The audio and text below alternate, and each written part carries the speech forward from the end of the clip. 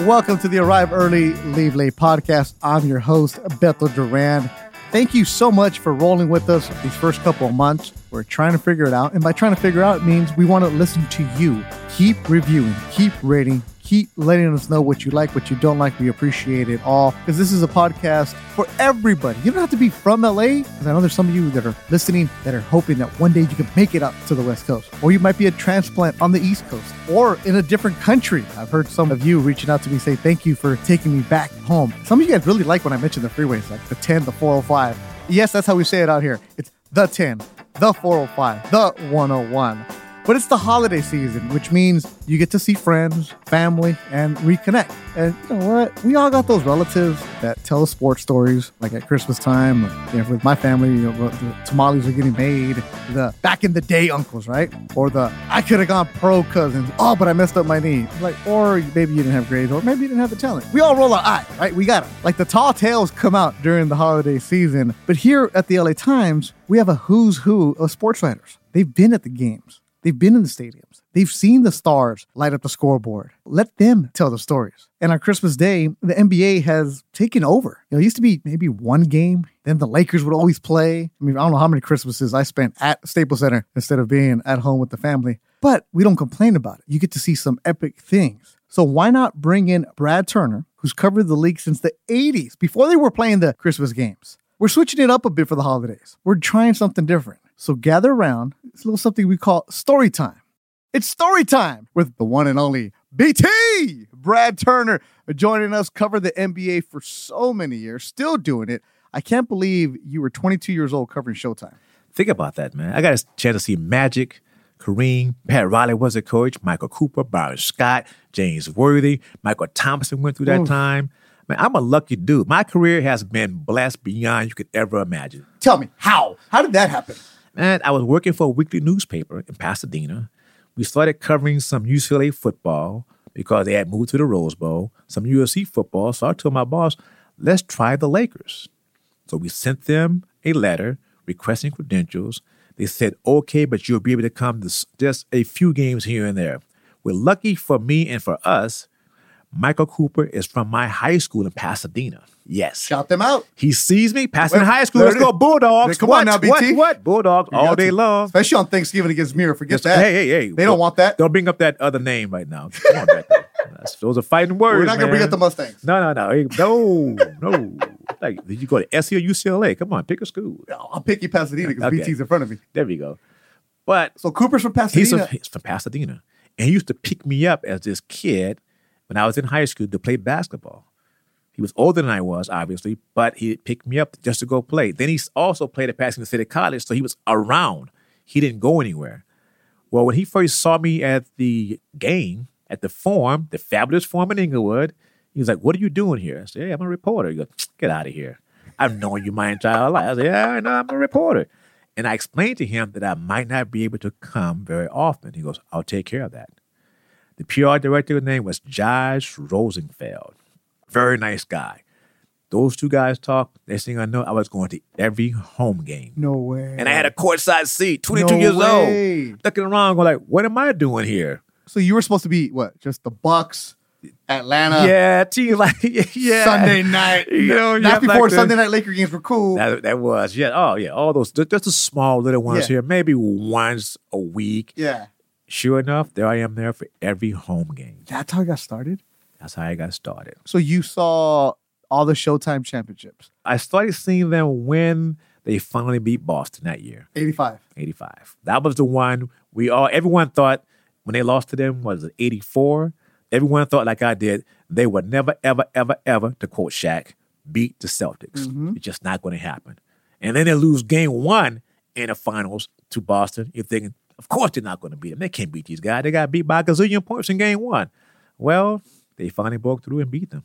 85, the Lakers win that title. Did they win at home? They won, wasn't it in Boston? Because in Boston. It was in Boston. Yeah, because that's right. They didn't have home court advantage. They didn't. So that's when Riley was celebrating. He's popping champagne. Yes. Then 85, then 87, 88, you saw the back-to-back years. I saw the back-to-back years. And I thought it would be back-to-back-to-back, except that, if I recall correctly, they had not lost a game in the playoffs. Mm-hmm. Pat Riley took the team to Santa Barbara for a little mini camp. And what happened at this mini camp? Byron Scott pulls a hamstring. So he can't play in the series that started in Detroit. They get to Detroit, and game 1, who pulls another hamstring? Magic Johnson.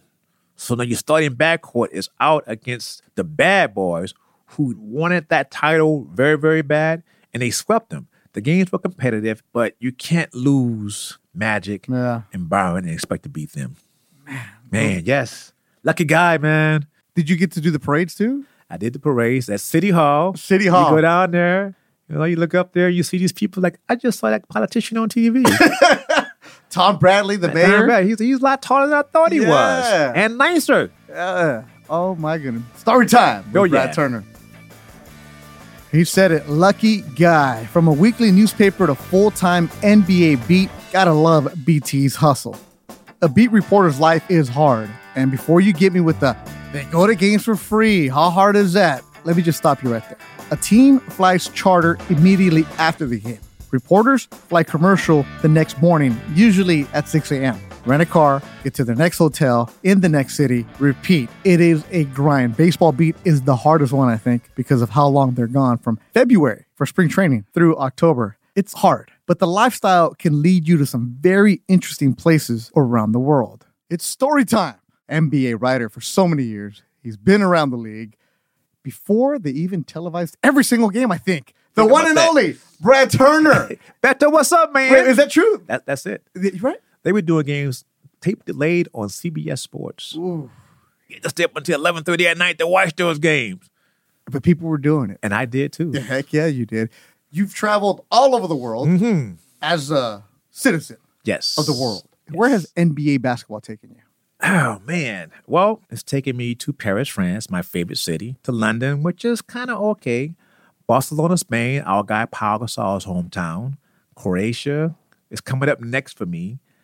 Amsterdam, I know what you're thinking. Yes, Amsterdam. They have good basketball there. They had, yes, and other things as well. Yeah. They have all Tourism. that. Tourism. Yeah. Prague. I mean, the Canary Islands. I went to Tenerife this summer. I mean, so it's taken me all over the world. And you bring that up. I have friends that live in Paris, and I have this app called WhatsApp. The WhatsApp, yeah. I the have Latinos that. love the WhatsApp. Man, let me tell you something. Well, my guys over there, they're always texting me about the Lakers. What I started doing is I started taking pictures at shooting rounds and at practices, and I would send it to them. And they couldn't believe it. My God, there's LeBron James. Yeah. Oh, my God. There goes Lonzo Ball. There goes Luke Walton. Keep doing this. So it told me how powerful the Lakers are and how people follow them. And my friends in Paris that I have, I've got about 10 friends there, they love to introduce me as, this is our friend Brad Turner from the LA Times who covers the Lakers. And the stories begin. I mean, it's nonstop talk. Oh, wait. You're doing story time in Paris? In Paris, France, okay, from now on, you do story time on Arrive Early, Leave Late. You're exclusive to the LA Times story time. Sorry about that, Paris. If you're listening, Paris, sorry, that's it. Give me one good story about international travels involving basketball. Well, it would be this past summer. What'd you do? I was in Paris visiting again for the 19th time. Oh, my goodness. And I speak very little French. Au revoir, merci beaucoup. That's about it. That's all you need. That's true. And my friend works for a station called BN Sports. Yeah. He's their NBA producer, and he's the guy that does all the shows for them. He says, hey, look, LeBron James is in town in the east part of Paris. You should come out. And he's doing the basketball camp. My response was, nope, I'm not doing it. He goes, why not? I said, it's 4 o'clock. I'll be drinking wine by that time. I won't be drunk yet. But you're feeling good. But I'm leaning in that direction. Yeah. He goes, why stop? He goes, but I'm interviewing him. I said, good for you. Have a good time. He goes, come on, BT. Well, you were on vacation, right? I was on vacation. Yeah. And I had to tell him, hey, look, I have never met LeBron James in my life. I've met him once, but it's brief. And he goes, well, come by and check me out. Like, he ain't going to know me. So I figured, why not? I'll go over there to watch what he's doing. Okay. I go upstairs where he's doing the interview up. It's getting set up. His crew is saying, hey, can you sit in this chair so that we can, I said, well, I don't look as good as LeBron James, and I don't have a beard. Yeah. But why not? And you shave your head. And I shave my head, unlike he does. Yeah, you're not fighting him. No, I can't fight it. I mean, LeBron shows up with his crew of people. He walks in, he walks over to do the interview with my friend, and then his people start to walk in, and one guy that's in with him says, Brad, what are you doing here? His name is Len Merritt. Len Merritt is one of the biggest executives at Nike that you could possibly have. Okay. Len is the guy that has signed LeBron James for all of his contracts. He's the guy that LeBron James views as his father figure. I mean, that's how close they are. I've known Len for 25 years or so. We've been friends. We've been on planes together, going to different cities. He's asked me, what am I doing here? I said, well, I'm here on vacation. Drinking wine. The guy interviewing LeBron is a good friend of mine. He goes, really? I said, and by the way, Len, I am going back to cover the Lakers again. He goes, it's going to be a crazy season with a crazy team. Yes, it will. I said, but Len, I don't know LeBron James. He goes, that's impossible. He goes, we'll take care of that. Interview's over. He tells another Nike guy, make sure LeBron meets Brad. I go outside. LeBron comes outside to go back to do another interview. And he said, hold on one second, LeBron. You have to meet Brad Turner from the LA Times. He's looking. I goes, I'm on vacation, man. I'm not doing a story. He goes, all right, but it's good. It's cool. I said, well, look, just so you know, I covered Kobe and Shaq and Rick Fox, Robert Horry, some Magic Johnson. But I told Magic, if you signed, I was coming back. He goes, coming back? I was, yeah, I spent time with the Clippers, but now I'm coming back. So thank you and Magic. He started laughing. He goes, man, nice to meet you. Looking forward to seeing you back in L.A. He turns to leave, and his guy, Len Merritt, goes, LeBron, come back. Hold on a second. He goes, this guy, Brad Turner, that's my guy. He is my dude. He is a good person and a good reporter. LeBron stops, comes back, shakes my hand. He goes, okay, that's what's up. Nice to meet you. From that point on, once I got to L.A., went to the first practice, he did the interview with another 150 media people. He left the scrum and walked over and goes, how are you doing today? I'm doing good. I said, how are you doing? I'm doing good. He goes, did you like Paris? I said, well, I spent 16 days in Paris. He goes, what? Yes, I love Paris, LeBron. Then I asked him, how did you enjoy Berlin? He goes, it blew my mind to go to the same stadium where Jesse Owens ran in the Olympics. He goes, I thought that was pretty incredible. I said, so how was Amsterdam? He goes, that's a wild and crazy city. I goes, yeah, I know. He goes, what? I goes, yeah, I was there too. I get around, LeBron. You know what I mean? You know, I'm not like you. You don't know my life? I kind of do that thing, man. You know, and so from that point on, he always speaks. He always just, if it's just hi, how are you today? We talk about wine up in Napa. Yeah, he's a huge wine drinker. Man. Well, so am I. Or connoisseur. I don't want to say drink, but he's a connoisseur. You know what? I'm a connoisseur too. Yeah. I don't know what drink. I don't drink wine anymore. I'm a connoisseur. Fine wine. What is your connection with LeBron and wine? Man, I don't know. It's something that he does, Chris Paul does. Okay. A lot of guys, you know, they come on Anthony, Dwayne Wade. It's just, I think the older you get, you know, when you get a little bit older. You get in your 30s, you start drinking wine. You do. Well, yeah, I probably started about 30 years old. Yeah. Well, I drank that other wine, but it wasn't real wine. That Boone's Farm ain't working. No, that don't count. That Sherry ain't working. No, that does not count. They do not have Boone's inside Mad Dog 2020 in Paris. Do they still sell Boone? Hey, I've seen it. Oh, wow. I've seen it. Hey, the one and only Brad Turner. Conversation is flowing. Let me give you a peek behind the curtain. Now, these story times were recorded on different days, but when it was time for BT to get in the chair, it felt like we were picking up the conversation. You know, I've known him a lot of years. Just in passing, you know, we would be in the scrum with the Lakers. Hey, BT, how you doing? Hey, cool. And you admire his work, but it's not like we're friends. I don't even have his cell phone number, but it sure does feel like it, right? It's BT. You know him. Wow. It's BT. Beto, give me some love, Beto. I like that love, Beto. Man. BT all day. That love, Beto. When they say, who do you want story time with? I say, everybody. But for some reason, when BT comes in, he comes in like a wrecking ball, man. He's bringing it all over. Beto, love, Beto. That's love, Beto. We need to do one. It's a special, just you and I, a wine one. I like that. Because NBA players love their wine. I like that. But NBA that. players also love different sports. Yes, right? they do. One thing I've noticed in the last couple of years is a lot of these guys started talking more about MMA. And they've also been talking about boxing because Mayweather shows up. Yeah. Now, were you around when Rick Fox happened? Yeah. The fight between Rondo and Chris Paul and Brandon Ingram, it brought back memories to the Lakers and the Sacramento Kings. Okay. That was a deep-seated rivalry in the early 2000s. Yeah, well, it didn't help that Phil's calling him a cowtown. Well, that and what did Shaq call them? Cowboys. Yeah, Shaq had all kinds of names. Just all kind of crazy names for them. But the Lakers had won their third straight title in 2000. right? And they beat the Sacramento Kings in this epic Western Conference final. Game 7 was in Sacramento at the Arca Arena's little cracker box place. Yeah. It went to overtime. So they win it and they go on to beat New Jersey, at the time, New Jersey Nets, in the NBA Finals. Well, the teams also play preseason games, sometimes in Las Vegas. But this year, the game was at Staples Center. It's 2002. The game's going on. Next thing you know, Rick Fox and Doug Christie are face-to-face. Rick is elbowing and then putting his hand in Doug's face. That was a preseason game? Preseason game. I forget. It was a Preseason. They haven't even started the season yet. What are they even doing playing? Yeah, that's another. You know what? It's a good moneymaker. Yeah, okay. To be honest. All right. So Doug gets in a good left. Bam. Yeah. And now Rick kind of throws one, but he misses. They break up the fight. We think it's over. Done. Well, Doug going to the locker room because he's been kicked out. Rick is going to the locker room because he's been kicked out. Fight starts over again in the locker room, in the hallway. Yeah. They're out there, they're throwing blows at each other. And all of a sudden, who shows up out of nowhere? Doug Christie's wife, Jackie Christie. That's right. I don't know if she got a blow in. I don't know if she threw the purse at Rick. But this madness is going on. And the crazy thing is the entire Sacramento Kings bench left their bench and went to that tunnel near their locker room, and they were trying to stop it or they were getting involved in it. The Lakers stayed on their bench because they were not quite sure what was going on, I don't think. And you had that rule, if you leave the bench and go into the court to start a fight, you also be suspended. And Shaq wasn't playing because he had to do the toe surgery. Yeah. And he wore this big pajama-looking outfit, right? So he walks down there, and he's in the middle of the whole fight. And once he got there, things kind of settled down because the big fella was there. Yes.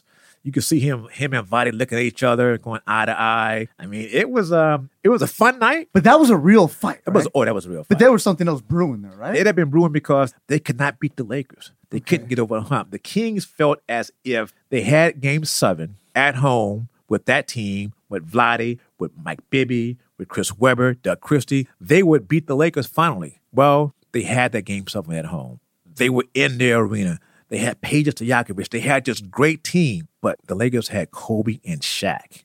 And they still had Robert Ory making threes. They had Derek Fisher. And they had Phil Jackson as the coach. And they were just a better team as a group. And they beat them, and the Kings could never get over that hump.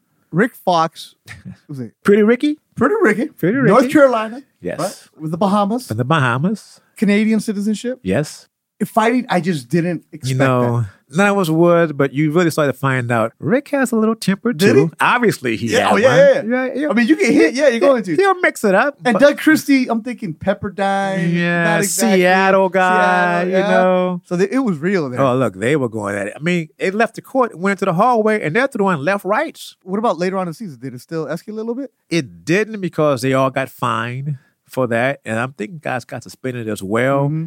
And at that time, the Kings were still good. Still good. Lakers were still good. So why let that get in the middle of a rivalry? I mean, but it made it better. Oh, heck yeah. My God, I mean, you can see that on YouTube all the time. I got to go look it up again. Look it up. Check it out. Then Rondo and Ingram and Chris Paul. Like, what's that deal about? Well, the deal is Rondo and Chris Paul despise each other. That bad. It's been that way since Rondo was in Boston and Chris was in New Orleans. Oh, wow. I mean, I wanted to get in contact with a few of the coaches for the Clippers who coached both of them. I mean, I think as we saw, Doc Rivers told that story, how much they disliked each other. Mm-hmm. So did Paul Pierce, who played with Rondo and also spent his last 2 seasons playing for the Clippers with Chris Paul. That's right. I mean, these are 2 guys that they will kick you and me in the head over marbles. They're that competitive.